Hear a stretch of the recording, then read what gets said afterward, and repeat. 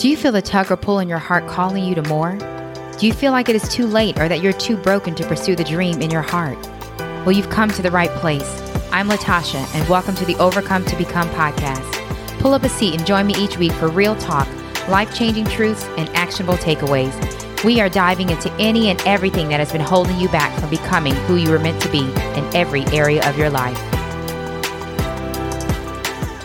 Friends, you are on the verge of some big things happening in your life.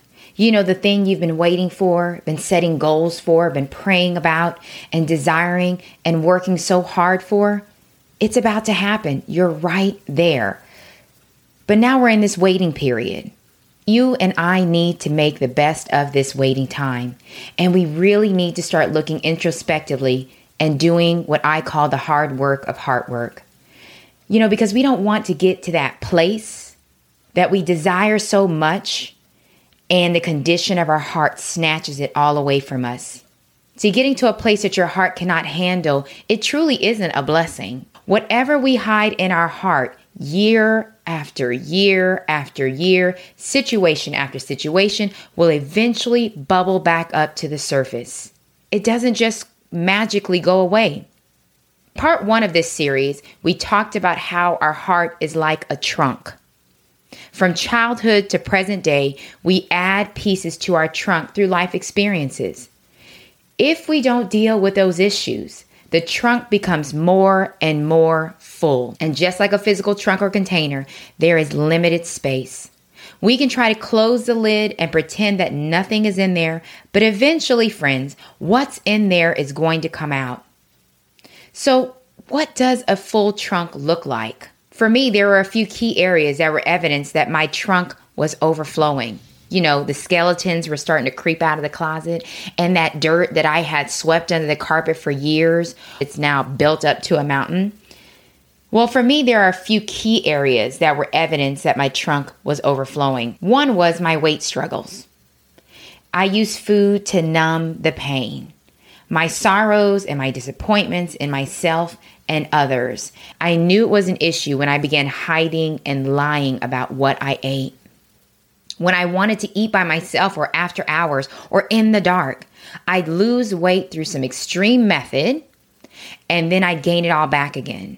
It was a vicious, punishing cycle that I became addicted to over and over and over again. Another area was my extreme need to achieve.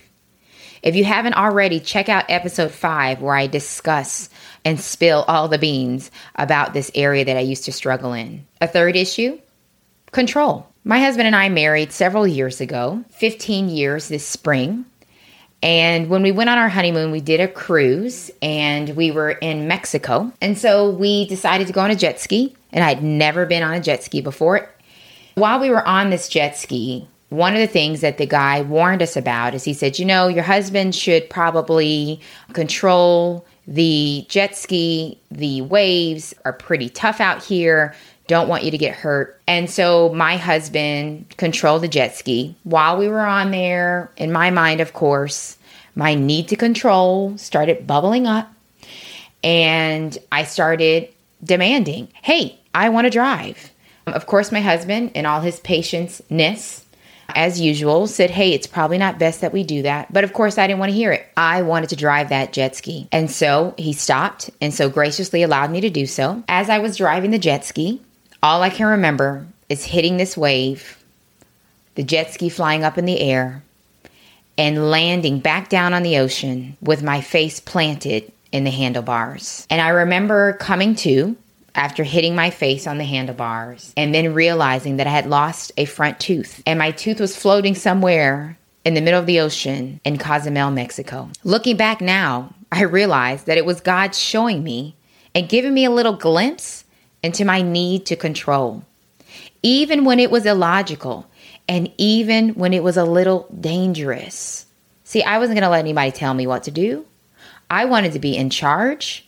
And I was going to show that I knew what I was doing. I needed to be in control. And that need cost me a front tooth midweek of our honeymoon on a cruise. Another thing is disease to please. I had been hurt, so I wanted to avoid being hurt again. How could I please everyone and make everyone happy so I wouldn't be rejected? Being easily offended. I wore my feelings on my sleeve, and it didn't take much at all to offend me. If I thought you looked at me the wrong way, if I thought you said something the wrong way, and then I would hold on to those hurts. Another one, being extremely critical of myself. No one could ever have worse words to say about me than what I was saying to myself in secret, beating myself up day in and day out. Here are some other signs that you simply have too much junk in your trunk.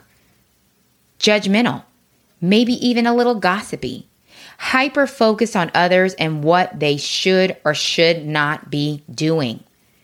The inability to rest. Holding on to unforgiveness, extremely competitive. Someone else's win is automatically your loss, and you're green with envy or jealous. Emotionally unstable. No one knows what they're going to get when you get up in the morning, when you go to bed at night, when you get to work. You're a roller coaster of emotions that are very unpredictable. You have self-sabotaging behavior. I want you to go back to episode 12 if you haven't already, where Latoya Matthews and I talk about self-sabotage. Maybe self-centered.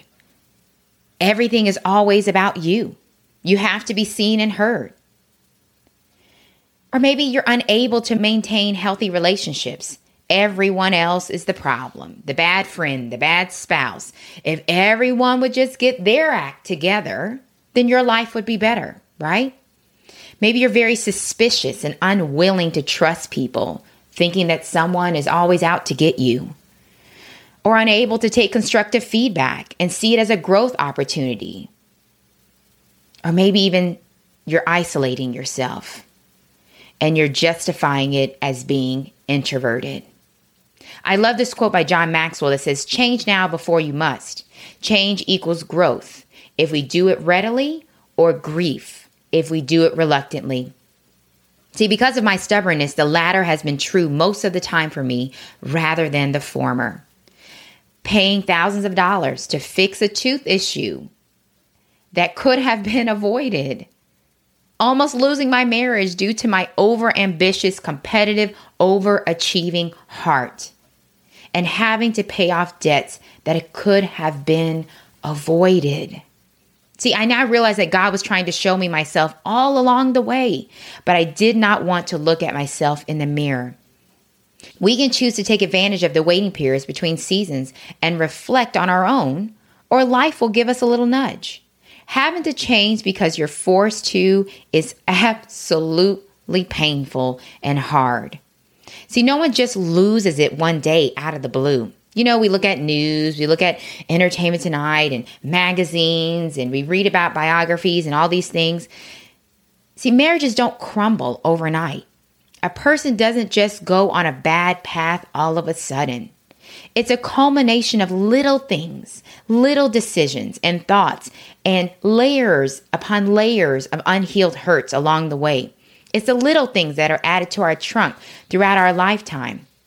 With every life experience, we add to the trunk.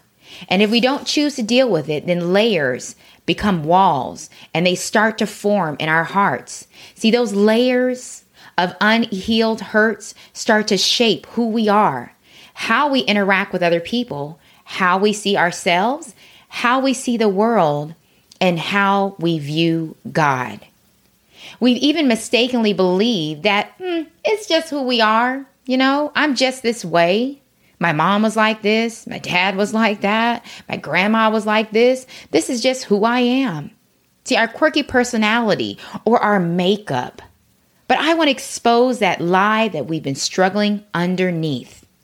Living in crippling fear, my friends, and insecurity, being angry all the time, struggling with an inability to rest, being super suspicious of people, always feeling like people are out to get us, seeing someone else's win as our loss, using food, using drugs, using alcohol, TV, gossip to numb and ignore is not who we are. It is not our makeup. And we don't have to continue to suffer under this lie. No, you're not just a mean-natured person. You've been hurt. No, you're not just naturally insecure. Your heart has been scarred. You're not a weirdo. You're not crazy or any of the other things people have said about you, things that you've heard or things we've said about ourselves.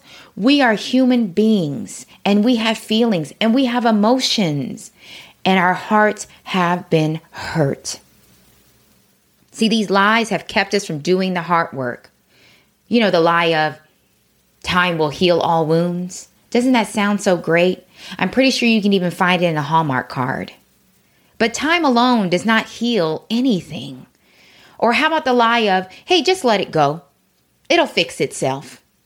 I'm sorry, but if you have a fracture in your relationship, in your friendship, just letting it go, it will not fix itself. Or how about this one? Stay busy so you don't have to think about it and you'll get through it. Or we don't have to do anything.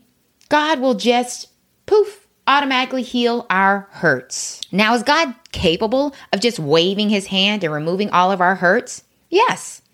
Will he just do it instead of us having to do the hard work? No. God will definitely partner with us in our process to heal and be whole. He will not just take over and do it for us. Friends, there are no overnight fixes. Took a while for us to get to where we are. It will take our willingness to do the work, the hard work. Here's the great news. No matter what we are facing or have faced, we have the power to choose. This hard work is personal work that we can choose to do on our own. It doesn't require permission from anyone else. It doesn't require anyone else to agree or to do it for us. As John Maxwell stated, we can choose to change now before we must. See, God is knocking on the door of our heart. Will you keep making excuses, blaming everyone and everything else, or will you answer?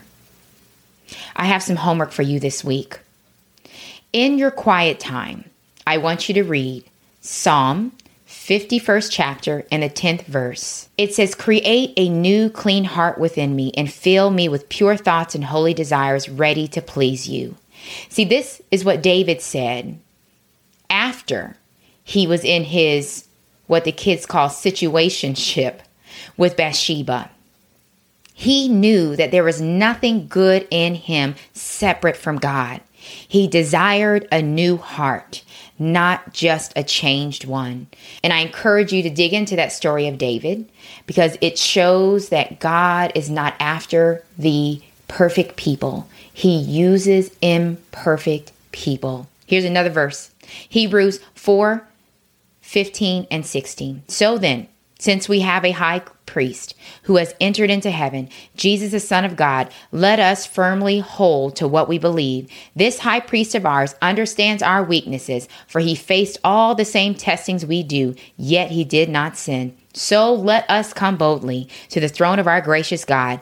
There we will receive his mercy, and we will find grace to help us when we need it most." Here are some reflective questions that will help you to start processing through your overflowing trunk. Number 1, which of the signs that I mentioned earlier are you challenged with?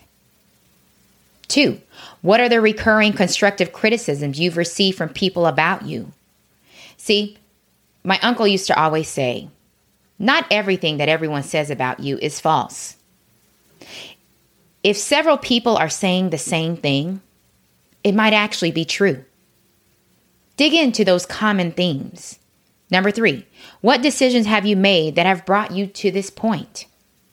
4, what is keeping you from digging into these areas and doing the work? And what are you afraid of? Then I want you to pray. As I mentioned earlier, God wants to partner with us in this journey of hard work. He's not going to do it for us. However, he wants us to look to him for the grace to take each step and peel back every layer. As we are digging in, his spirit will guide us and will heal us as we are doing our part. In prayer, tell God all about the signs you have been struggling with, about the hurt, the disappointments. Hey, friends, he knows it already. He's well aware. Ask him to continue to show you your heart and to heal every place that hurts, even the places we've forgotten about that are broken. I want to say bravo to you for being brave and making the choice to do the work.